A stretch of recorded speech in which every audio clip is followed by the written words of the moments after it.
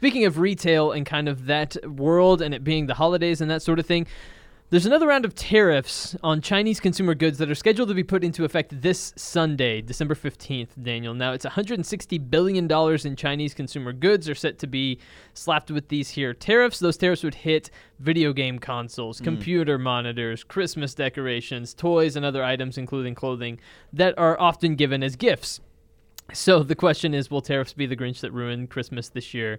All that stuff. So, I guess to go along with this, the Trump administration has made some noise, let's say gently rumbled, about potentially delaying the tariffs that are set to take effect this Sunday. So as they take steps to kind of delay this next round of American tariffs on Chinese goods, they're kind of trying to work these into the negotiations. How is this all going to work?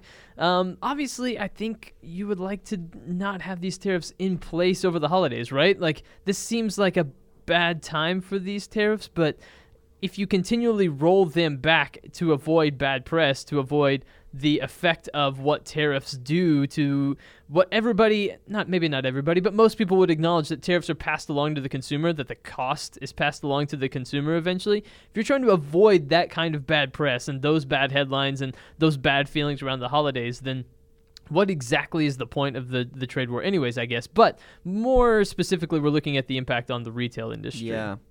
Yeah, I mean, the fact that these tariffs, the people that are going to feel them the most are the average consumer means that, I don't think it's going to be doing much to further any kind of deal or negotiation with the Chinese, to structure something that is pro-U.S. economy. And I mean, I think we also have to remember, China is a behemoth of a country as well, with their own,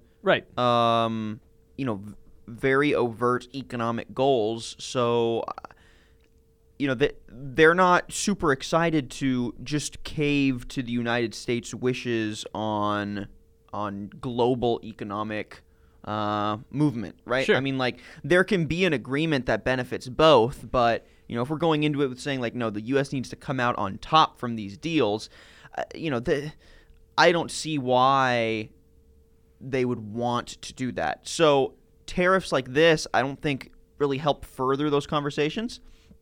And brutal timing. Yeah.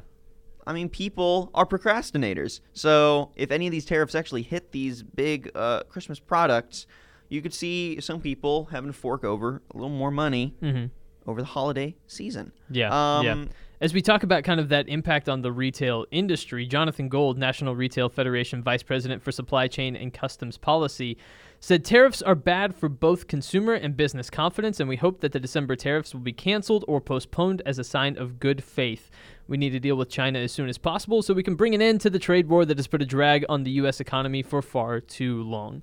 So if you're wondering what, someone high up in the retail industry has to say about this or what he thinks, I think he made it pretty clear they're not a fan of the tariffs. Yeah, it's going to be felt by the end users, much like economic sanctions often get, if not targeted at the types of companies that would hurt the most from sanctions. Often it just gets felt by people, by consumers, customers, and that's tough. And I think in these kind of large-scale economic negotiations and politicking, the lowly random Joe or Deborah on the street need to be considered as well, especially Christmas time, because people are buying gifts and people need presents. And kids want presents. Of course. Kids want toys. And it'd be tough if that toy was, $10 more expensive. That can make or break a purchase. So definitely. Tough.